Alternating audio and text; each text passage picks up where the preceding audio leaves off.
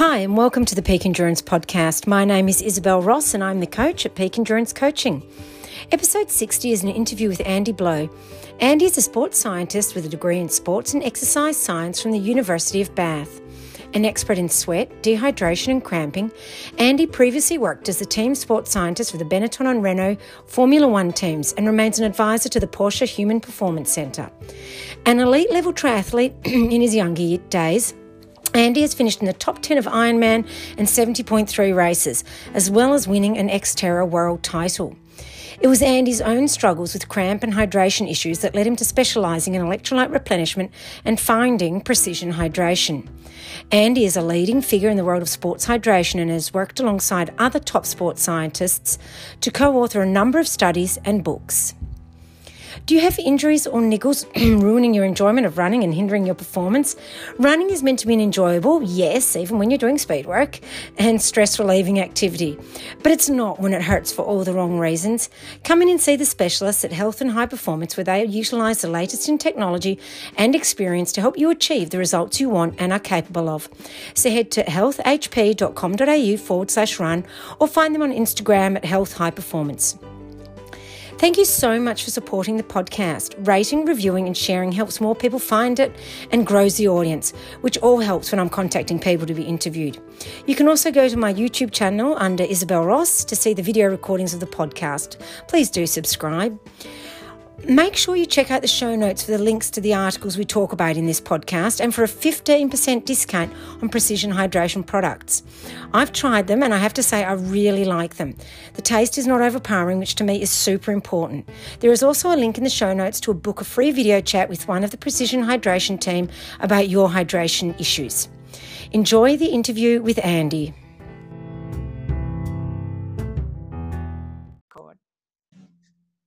Hi, Andy, and welcome to the Peak Endurance Podcast. Hi, Izzy. Thanks for having me on.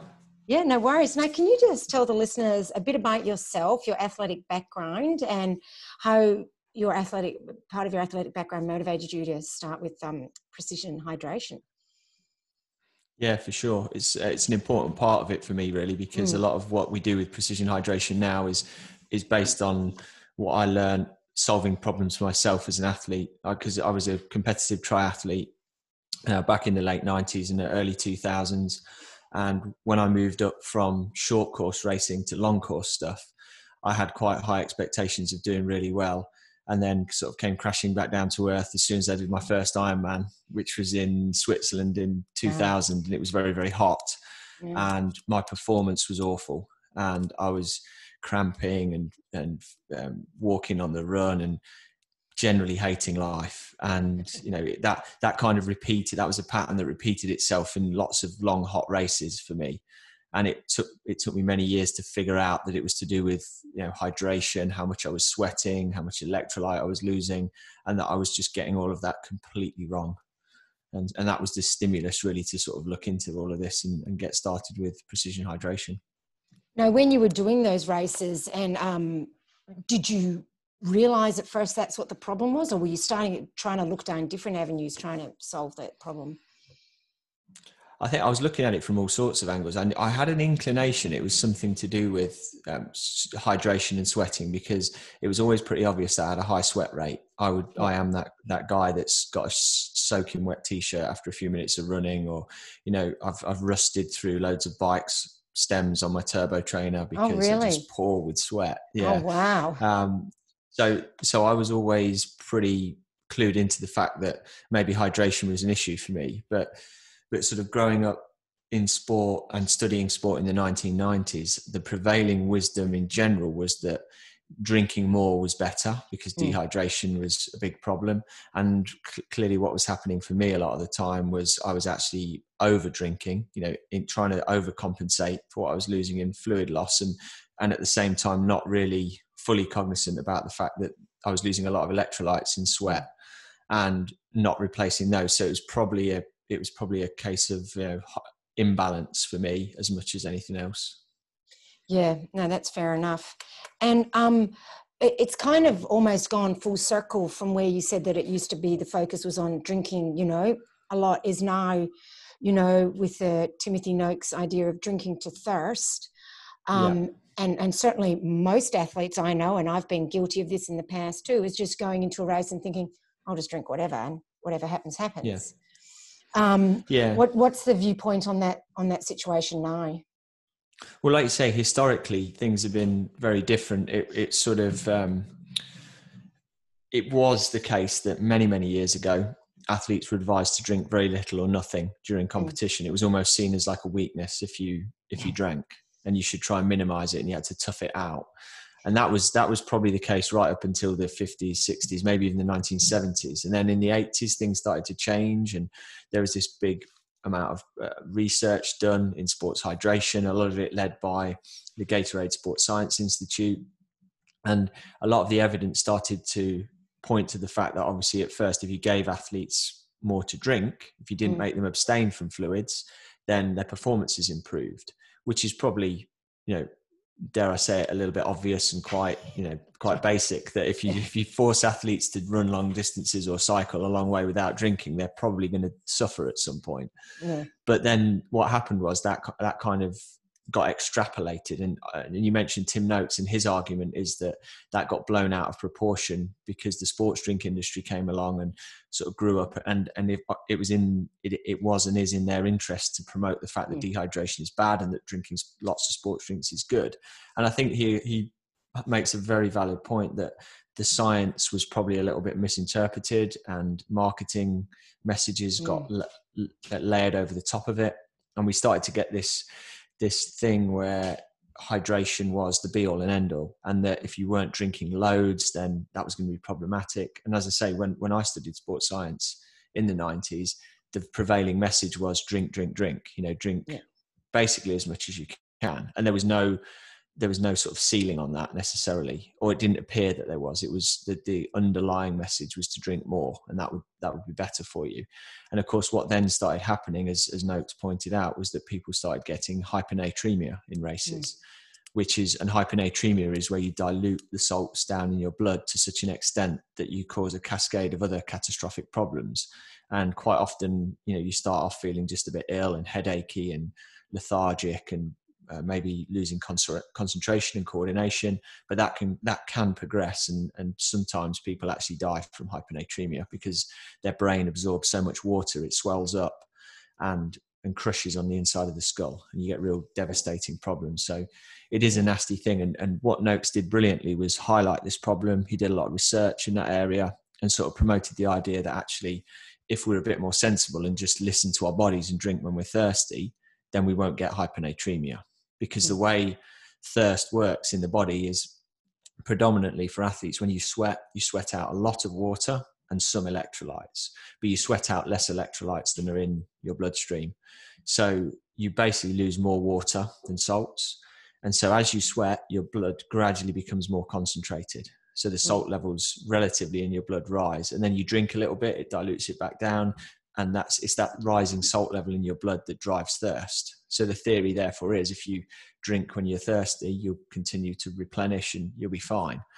And I have to say, for the majority of the time, certainly in day-to-day life, for most athletes doing short events or not training very much, that's really great advice. It's adequate advice. You can learn to listen to your body, tune into it, like you can with learning how to pace yourself, or learning, when you're feeling an injury coming on, you just tune into your body and you respond appropriately by drinking. Where that advice, I think, though, falls down a little bit is when you start to get into longer and hotter events, when the salt loss and the electrolyte loss in sweat, if it's not compensated for in either what you're drinking or what you're eating alongside fluids, means that eventually you'll either dilute the blood, or your blood volume will contract so much and you'll get so dehydrated that your performance starts to suffer. And so I think that where we've gone from a simple message of don't drink anything to a simple message of just drink as much as you can, to this other overly simple message of just drink when you're thirsty. And the just drink when you're thirsty one has some merit, but it's not the be all and end all, because especially when we're talking about the world of ultras and marathons and Ironman triathlons and things, there's a very strong case, I think, for having a more strategic approach and understanding a little bit more about electrolyte loss when it comes to hydration. So do you believe that athletes should have a hydration plan, just like they have a pacing plan and a food plan and that sort of thing, nutrition plan? I certainly do for longer and hotter races, but I don't think it's necessarily a plan that needs to be very, very rigid. I think what most athletes benefit from is understanding roughly how much sweat they're going to lose per hour during an event, which is a very easy test to do. There's actually a blog on our website you can click into and download a spreadsheet to put your details in. You basically weigh yourself before and after some runs and work out roughly what your sweat rate is. And what that helps you to do is calibrate the total volume of fluid that you might be losing. The other thing to understand is have an appreciation of how much electrolyte you're losing in your sweat, because that varies about tenfold between people. It's quite stable within an individual, but the variance between people is massive. And I learned the hard way about that, because as well as having a high sweat rate, my sodium levels in my sweat are really, really high. I lose about 1.8 grams of sodium per litre of sweat. Oh, wow. Some people lose as little as 200 milligrams in every litre. So they're like 9 times less than I am. And we see that whole range. The highest person we've ever tested lost over 2,000 milligrams of sodium in a litre of sweat. So everyone, if you just have it, and the good thing about this is you don't need to understand necessarily the exact number that you lose. You just need to appreciate whether you're someone who loses a little bit, a sort of normal amount, a high amount, or a really high amount. And then how do people know how much they lose without getting a test, for instance? Yeah, it's a good question. I think if athletes have done a lot of training and competing in the heat, if they lose a lot of salt, they often have an inclination that they do. For me, it was like, I mean, a black running hat is a great thing to look at, because if you sweat out a lot of salt, if you're wearing black clothing, you'll often see white salt stains on it, like tide marks. And I'm sure you've seen those on people's kit and on their packs in long races. You'll find that if your sweat's very salty, it will sting in your eyes, and feel, and it will, if it drips, down your lips into your mouth, it will taste very salty. So if you exhibit some of those signs, as well as maybe just generally feeling a bit crappy in the heat, maybe like I was, underperforming compared with your fitness level when it's very, very hot, lots of those things can be signs that you're losing a bit more salt than average. And then you can, I mean, one of the things that we do as a company is obviously offer sweat testing, so people can test their sweat and get an accurate an accurate answer. Yeah. But even if you can't get it tested, if you play around with different concentrations of electrolytes in your drinks or with your drinks, you can very much trial and error your way to figuring out what kind of ratio works for you. And then that means when you go into a race, your plan is not like a plan which you're going to tick off, minute by minute, hour by hour, exactly how many milliliters of fluid and grams of sodium, but it means that you've got a ballpark for what you should be roughly taking per hour based on past experience. Things always happen in races that can change it, but at least you've got a sort of a guideline, I guess. Yeah, because I was actually listening the other day to your podcast with Ricardo Costa, who talked a lot about nutrition and the individual variance in that. And that really struck a chord with me, because I remember you asking him a question about, I've done this in one race in nutrition, and then I do the same thing in another race, and it doesn't work the same. And that's the intriguing thing about sport and races, is although they're kind of similar, often they're not exactly the same. And we classically see that with athletes when you go from, say, competing through the winter, and then the first kind of big race of the summer comes along, and you're not really acclimated to the heat, and the weather's maybe you get unlucky and there's a bit of a spike in temperature and it's a lot hotter than it has been. It's quite hard to sometimes adjust your nutrition hydration plan if you've not got a lot of experience to draw on, because everything you've just done in the last 6 or 8 weeks building up in training is now going to need to change a bit. So it's having those parameters in your head. Okay, roughly how many milliliters of fluid an hour can I generally cope with, or how many do I need? How many milligrams of sodium? And then what I talk to athletes all the time about is keeping this kind of mental ledger in a race of looking back over the last hour or two and thinking, how much have I taken, or how much have I drunk? Because if your performance starts to dip, you can then go back and retrospectively analyze in your head, okay, well, I think actually I've been underdoing the fluid. Because I should have been drinking normally about 700 milliliters an hour, and I've only been doing 300 or 400.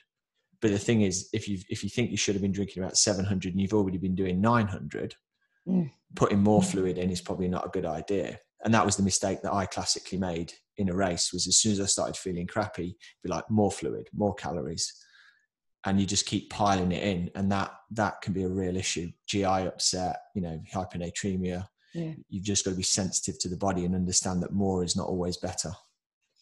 Yeah. And pardon me. So what's the difference then with your products that makes it, because just pouring more water in, like you said, can create more problems. And some of the Gatorade drinks, well, certainly I've had them previously and they've just made me feel sick. So what are the differences with your products then?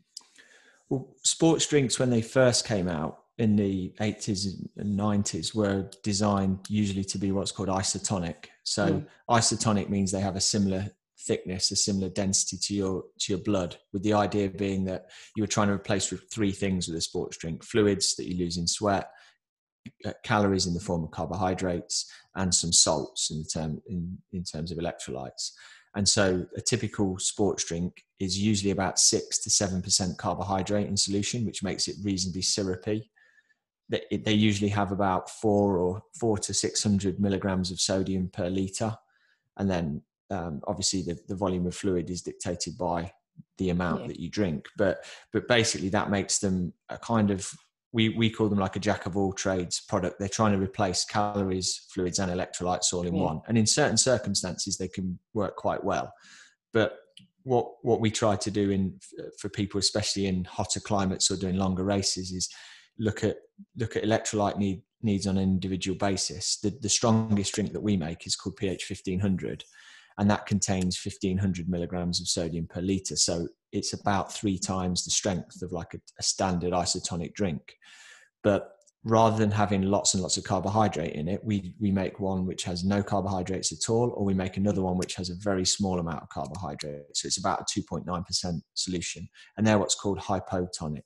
So their tonicity, their thickness is lower than that of your blood, which means that even if you're drinking quite large quantities of them, they tend to move through the stomach, into the gut and into the bloodstream a lot faster, a lot easier. So you get less risk of that GI distress. So that, and then the other drinks that we make are of varying strengths of electrolytes. So we basically make a 500 milligram strength, 1,000 milligram strength, and a 1,500. And the key thing then is kind of matching the closest fit to you as an individual based on your sweat rate, your sweat sodium concentration, and probably the duration of the event as well. Yeah. And like you said, you can estimate all that sort of stuff from doing the sweat testing, filling the spreadsheet out. And would you recommend doing that one over a number of different runs under a variety of different conditions and that sort of thing? Yeah, always, if you can, because the more data you can build up there. We're not looking for an exact figure. It's sort of, you go out and do a run on a hot day at a set pace and then run at the same pace on a cold day, you'll see the variance, you'll see the difference. And just by building up a database of that and then comparing that to what the normal rates are, you can start to figure out if you're someone who's lower on the scale, medium or high. As an example, it's quite often quoted that an average kind of adult human sweat rate during endurance exercise is about 1 litre per hour. Yeah. But the range around that figure is huge. The average might be about 1 litre, and I don't think that's probably far off the mark, but you will definitely see people in cold conditions who are losing a negligible amount of fluid per hour. And we've seen athletes losing over 3 litres an hour in hot conditions. Yeah. So that average is kind of useful as a guide, but what it is useless for is if you take that average and say, well, I reckon I'm about average, and actually you're up at 2.5 litres an hour. Yeah. Then I can't remember who said it, but there was a quote that someone shared with me a little while ago about the guy whose average temperature is pretty good, but he's got his head in a fridge and his feet are in the oven. And you sort of, that describes it really well, because although the average is the average, the extremes are quite wide. And what you've got to try to understand is whether you're someone who sits closer to one end or the other. Yeah, no, that's a good point. Now, When we're hydrating during an event, are we trying to replace everything that we've lost? Almost certainly not, I would say. That used to be it makes sense, doesn't it? If you sweat 1 litre per hour, you would intuitively think, well, I'll put 1 litre per hour back in and I'll be in equilibrium. But generally, when studies have been done on large groups of athletes, especially successful athletes doing well in endurance events, because we hopefully start those races really well hydrated, we do have an amount of dehydration that we can tolerate. And again, this is a huge point of contention and argument between sports scientists, but some people say your performance will start to suffer after 1 or 2% of body weight loss. Other data suggests that elite marathon runners can finish races 6, 7 or 8% dehydrated with no sign in performance decrement. I would say that generally, somewhere in the middle ground seems to be relatively true for most people. If you are much more than 2 or 3% dehydrated, you're probably going to start to feel it and start to suffer. But really what it comes down to is making sure that you're getting enough fluid in to mitigate what you're losing, but definitely not aiming for 100% losses. Yeah. And actually that's where the Tim Noakes thing comes back in. Yeah, no, that's fair enough. Sorry, I lost you a second. I was saying it would be hard work to fully replace all the liquids anyway. Absolutely, yeah, and we do see studies that demonstrate if people maintain their body weight at the end of a race, or even sometimes gain weight during an ultra or an Ironman, they're the ones that are susceptible to hyponatremia and tend not to perform very well as well. So I think a level of dehydration is very much sort of almost necessary for top performance, if you see what I mean. Well, and often as when you come into a race, you're fully stocked up with everything, fully loaded with, you've eaten plenty, you've drunk plenty, so you're going to tend to lose something anyway, aren't you? Yeah, definitely. Whenever I've stood on the start line of an ultra or an Ironman or something, I've tended to be a kilo or 2 heavier than I was in the preceding week, because I've had all that extra carbohydrate, extra salt, extra fluid, and you want to start with that reserve to burn off. So yeah, you definitely will be losing some weight throughout. Now, you talked about starting an event fully hydrated. So what should an athlete focus on to make sure that they're, properly hydrated at the start line? Yeah, good question. The prevailing wisdom, or not the prevailing wisdom, but the attitude that a lot of athletes had, and I definitely put myself in this camp, earlier in my career, was that in the week before the event, you sort of treat yourself as if you become a camel and you start just piling water in, and we all walk around with a water bottle nervously sipping away because we don't want to start dehydrated. And the thing with that is, where we can store, for instance, quite a bit more carbohydrate before an event in your liver and in your muscles, if you eat more, with fluid, your body's really good at regulating the amount of fluid in your body. So if you put a bit extra in, there's sometimes a small capacity to be extra hydrated, if you like, but it's very small, because if you just start drinking more, you just start peeing more. So what athletes I've seen do all of the time is drinking more in the days before a race, then their pee starts to become quite pale or quite clear, and they take that as a good sign that I'm really well hydrated. So they keep topping up and they keep peeing. And what happens then is you kind of set this circular reaction in, where you drink more, you wee more, you lose electrolytes, and you actually can start to the process of diluting your body down a little bit before you even get to the start line. So there's a chap, a researcher, Dr. Stavros Kavouras, he's Greek, but he's based in Phoenix in Arizona, and he's studied this kind of thing a lot. And he studied the Spartathon race in Greece and took blood samples from the competitors at the start line, and was, I think, pretty amazed to see that 10% of them were already showing signs of hyponatremia before the start. Oh, wow. Which you wouldn't necessarily, you wouldn't expect to see if you just got a bunch of runners,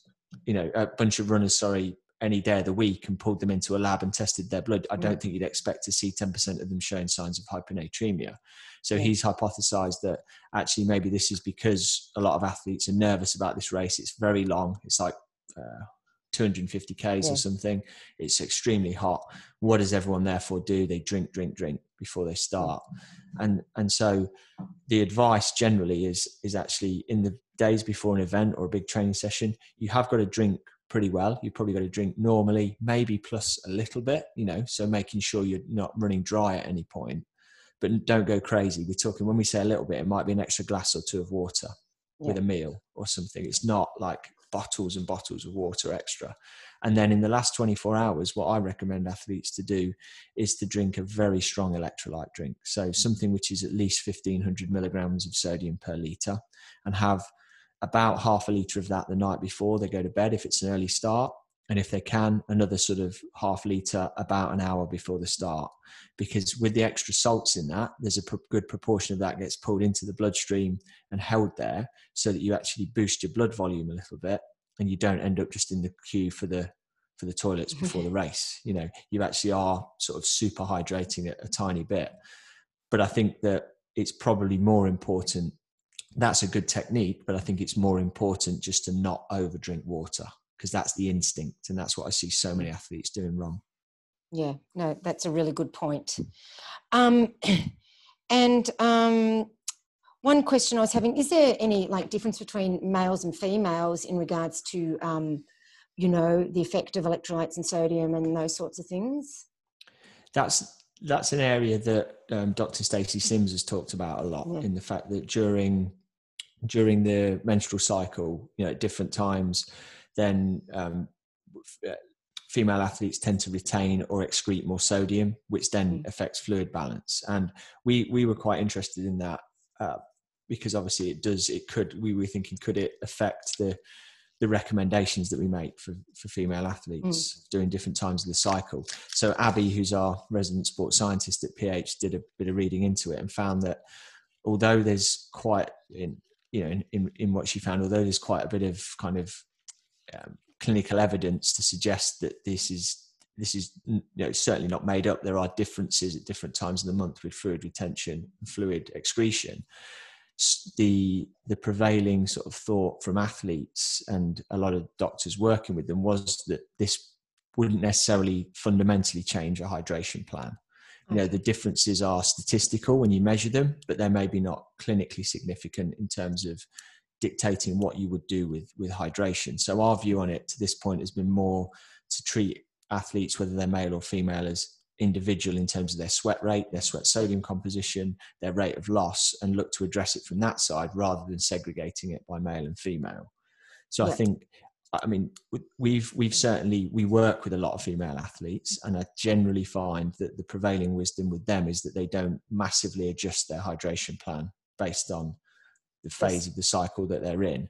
But I wouldn't, I certainly also feel very self-conscious about making recommendations in that area, because I don't have the personal experience to base it on. And so if there are female athletes that find that it does warrant some adjustment throughout the month, then I would say that's a very individual thing that probably needs to be looked at on an individual basis.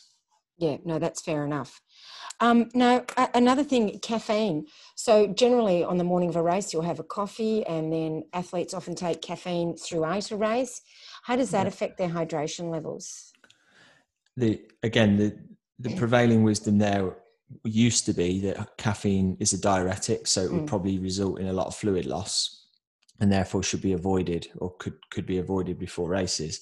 But actually, what the research tends to show nowadays is that if you are someone who has caffeine regularly, and if you start most days with a cup of coffee or two, then doing the same on race day is probably a good idea, because actually by abstaining from that, you sort of get more problems with the lack of the stimulant in the caffeine than you do from the fluid retention benefits. Because as you become habituated to caffeine consumption, your level tends to sit at a point where it doesn't affect fluid balance too negatively.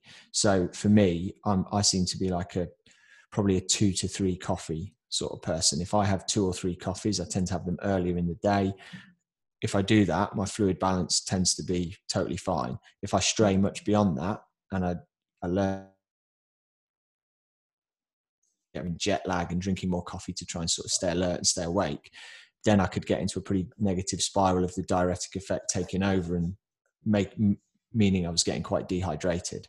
Yeah. So I think, it's probably a good rule of thumb that if you generally start the day with caffeine, then to continue that in races. And during races, I don't think it's a problem at all. I think if you use it sensibly, it's a pretty powerful ergogenic aid for a lot of people. Yeah. Now, you brought up jet lag there. In regards to, say, athletes who are travelling to races, and we all know how dehydrating aeroplanes are. I mean, back in the day when we could travel to races, and I'm sure we will again. What should athletes do when they're on a plane and travelling? I think that similarly to the sort of preloading thing, if you're wanting to stay really well hydrated on a plane, the first thing is you're going to lose more fluid because of the dry air and the air conditioning. And certainly on long haul flights, that can be quite problematic, because even if you get on pretty well hydrated, you can get off feeling pretty dry if you don't top up. So I would say water, juice, and like stronger electrolyte drinks in moderation are probably the things to drink on board. I think part of the other problem with air travel is, for a lot of people, that it involves, especially if it's early starts, it involves drinking quite a lot of coffee or caffeinated drinks. People often enjoy alcohol on the plane. And I know that I've been, with the travel sometimes, especially when you're on an evening flight, it's nice to get on and have a glass of wine or whatever. But ultimately, you've got to really moderate that if you want to stay well hydrated, because that will exacerbate fluid loss, and then you're going to be in worse shape. So if you can be disciplined and stick to juice and water and electrolyte drinks, then you're probably better off. Yeah. Now also there's a lot of controversy about what causes cramps. So there's the camp that says it's lack of electrolytes, and others who say it's pushing too hard. Where do you sit on that one? Right in the middle. Because I don't like these polarized viewpoints, to be honest with you. There's too much of it, and I think that there has been, like with the drinking, don't drink as much as you can. With cramping, we've had cramping's about electrolyte and fluid loss, and then we've had this big swing towards cramping's not about electrolyte and fluid loss, it's about fatigue. And there's arguments, very, very strong arguments for both.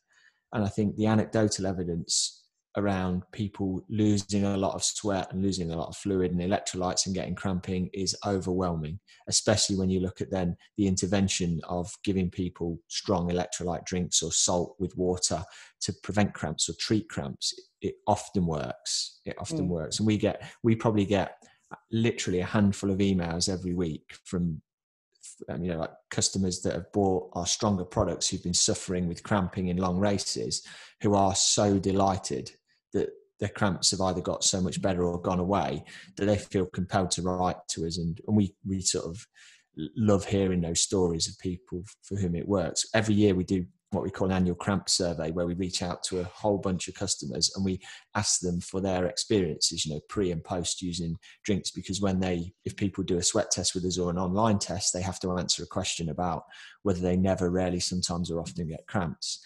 And pretty much every year we find between 70 and 80% of people that adjust their electrolyte intake, make it more aggressive along with their fluids, find that it helps with their cramping.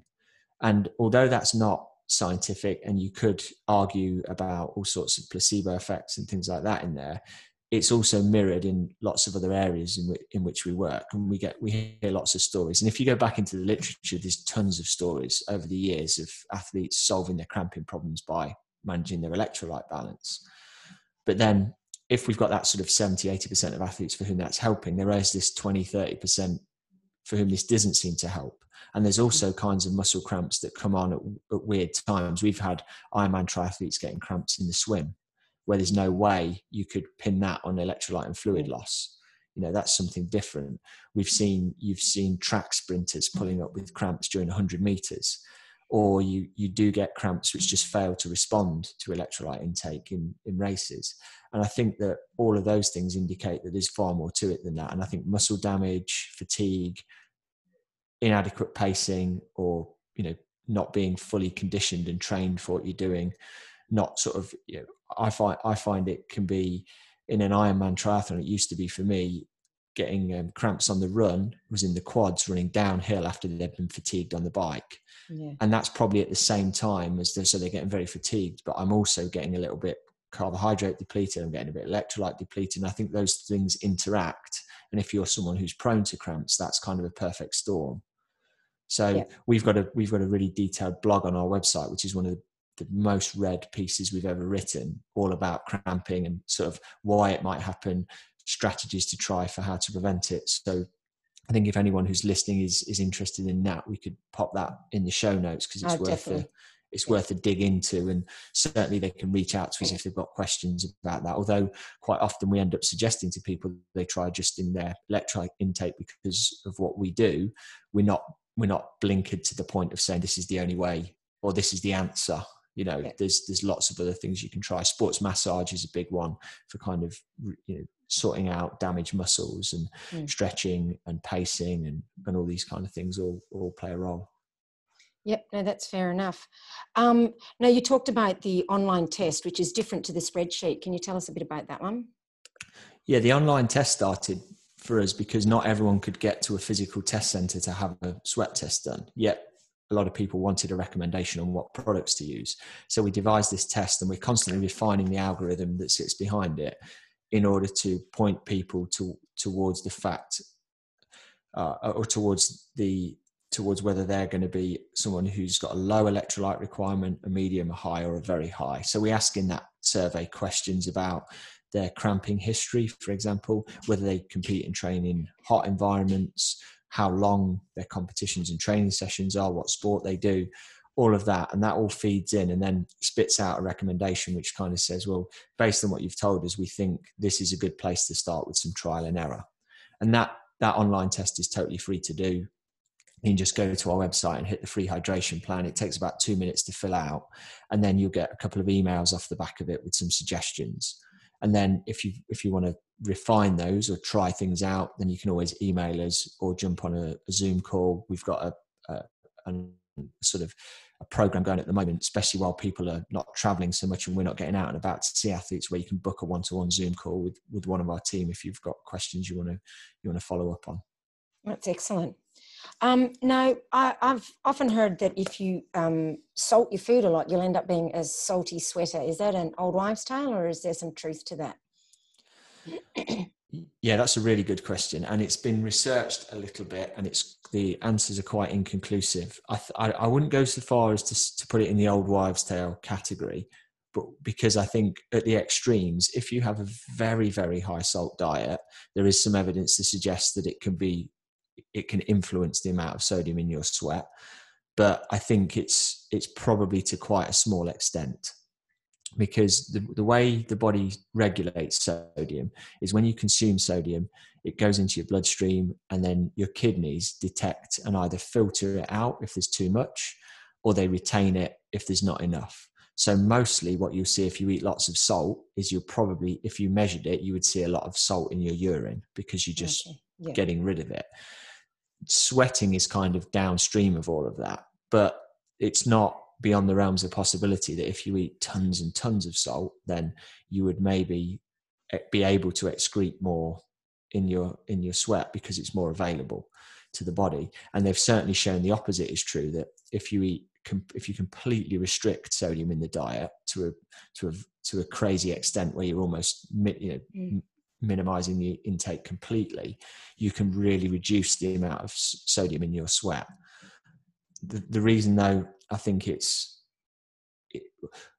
that's kind of interesting physiology, but I don't necessarily think it's super relevant to most athletes day to day, because very few athletes will eat a super ridiculous amount of salt or restrict salt completely. And most of us are in the middle ground where we eat a kind of whatever our normal daily intake of salt is.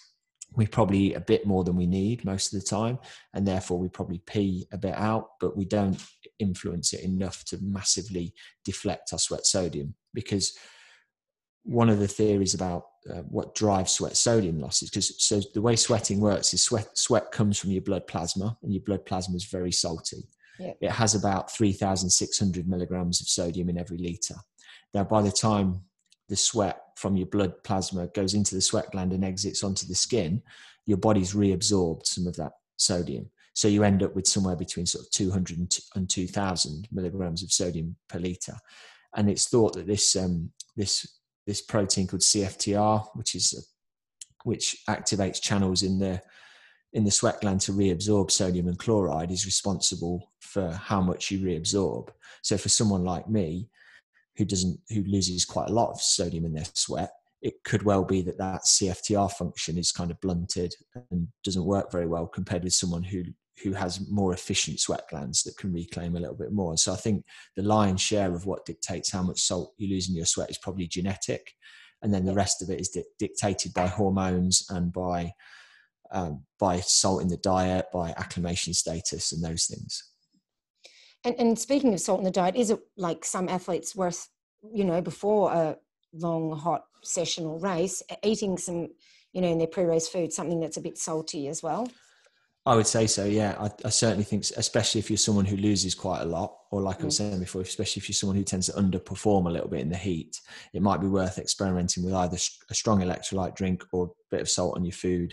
And I don't think that'll do any harm. I think salt's been very much demonized in popular nutrition, potentially quite rightly for the majority of people who maybe radically overconsume it compared with what they lose. But when you look at the basic stats on some athletes, if I go out and train for 3 or 4 hours and I'm sweating out even a litre an hour, I could burn through 6 or 7 grams of sodium quite quickly, which is like 2 or 3 times the recommended daily allowance if I was to follow the government guidelines. So I don't think that the guidelines for low salt eating are particularly helpful for athletes who are sweating a lot. Now, I wanted to discuss another one for you that I think is probably more, is definitely, I think, an old wives' tale. People who think that they can train themselves not to drink, which is almost reminiscent of that original theory where people said, oh, you don't need to drink. But people actually, I know, sometimes go out for training runs to train themselves to need less fluid. Is that possible? Yeah, I'd say that you're right on that one, that largely that's a misconception. Because your body can be trained to overcome or it can adapt to a lot of stresses. But I think that dehydration is if you get thirsty, your performance is going to start to degrade, your quality of your training is going to start to degrade, and your recovery is going to be impaired. So I don't ever see a good argument for going out and training and deliberately dehydrating yourself, especially in sort of hot weather or conditions where you could get stuck out somewhere. It's actually potentially quite a dangerous thing to do. Yeah, no, I agree. Now, you also mentioned recovery. How important is focusing on our hydration during the recovery aspect of our training? I think it's absolutely massive in hot weather and in after sessions where you lose a lot of sweat. That was an area for me where until I sort of got on top of this as an athlete, it really hampered my ability to do things like train well twice a day in the summer, or even train hard on back-to-back days, because I would almost, after a long run or a long bike ride, wake up the next day sometimes feeling a little bit like I had a hangover, which was to do with the effect of the dehydration and salt loss. And I think if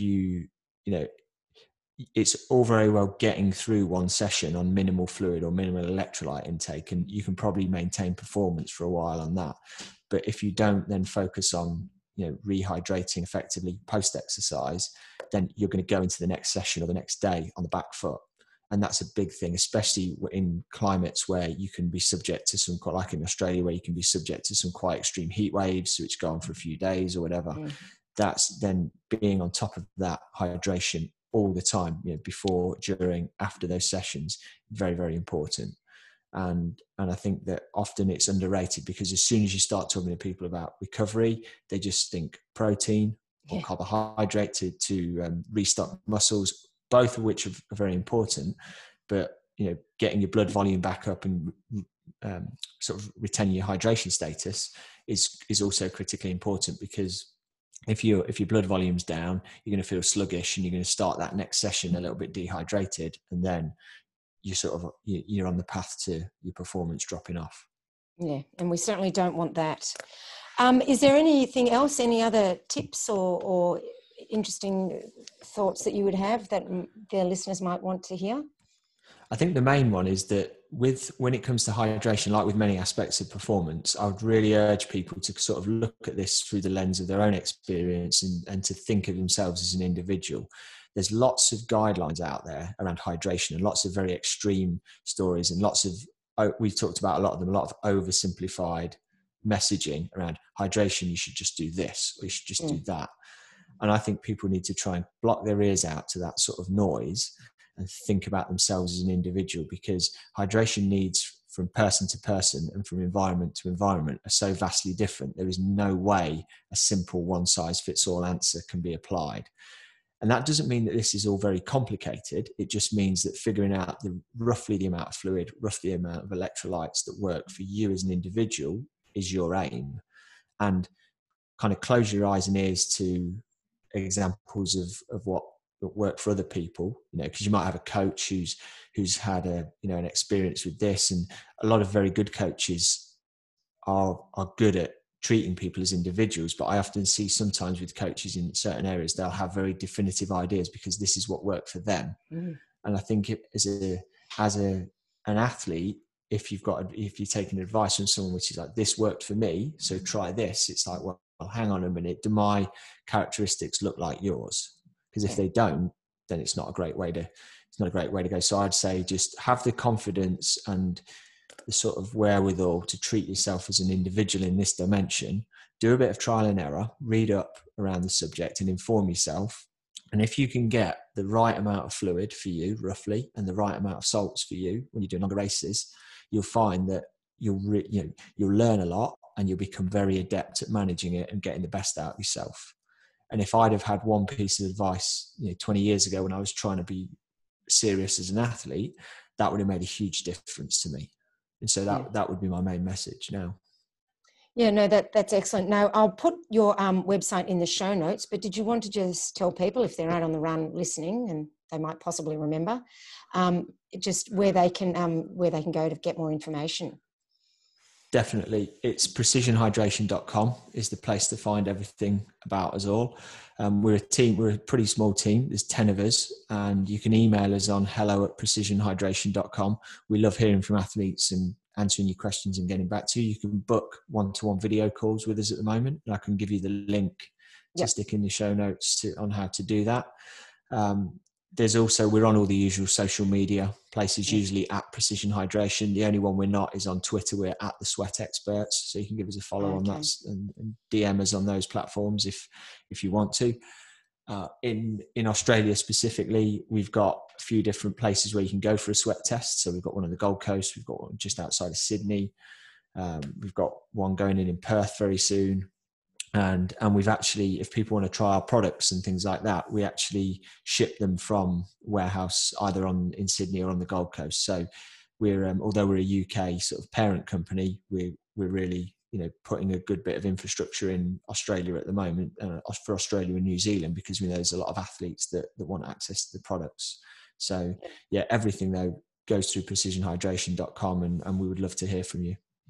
Yeah, well, I've been on the website, and I have to say the blog was great. So many interesting articles, and I did the sweat test, and yeah, it's very lots of information that athletes would benefit from. So yeah, that's excellent. Thanks for that.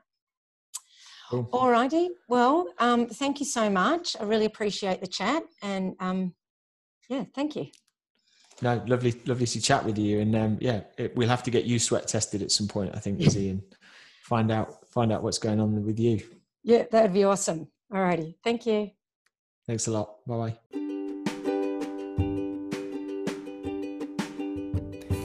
Well, what did you think? I found it really interesting how important it is to have an hydration plan and to make sure that we turn up to race starts fully hydrated. I've always had a nutrition plan for races, and years ago when I won the 6-foot track marathon, I had a hydration plan, but I haven't since then. I think I'm going to get back on it and, see what difference that makes, because the more and more research I do, I see how important hydration is, especially for helping to reduce gastric distress. Often I find we sort of leave hydration as just something, I'll just drink when I feel like it. And I think it's much more important than that, and we should give it more importance in our thinking of it as well. So also don't forget to check out the show notes to get the links to the articles we discussed and to get your discount code for products. And like I said earlier, if you haven't already, get onto my YouTube channel to check out the video of this podcast. The link will be in the show notes. In next week's episode, I chat with Sean Bell. Sean is an amazing young man who plans to run around Australia in 2022 to raise funds for the Make-A-Wish Foundation. Be sure to check it out. With so many restrictions in place, it's more important than ever to have a structured plan to ensure you maximise your training. Races will eventually return, but in the meantime, there are many other challenges you can find. If you need an individualised plan, email me, isabel@peakendurancecoaching.com.au, to chat about a training plan. Have a great week of training, stay safe and well, and remember, with a little kindness, grace and empathy, we will come out the other side of this mentally stronger and more resilient.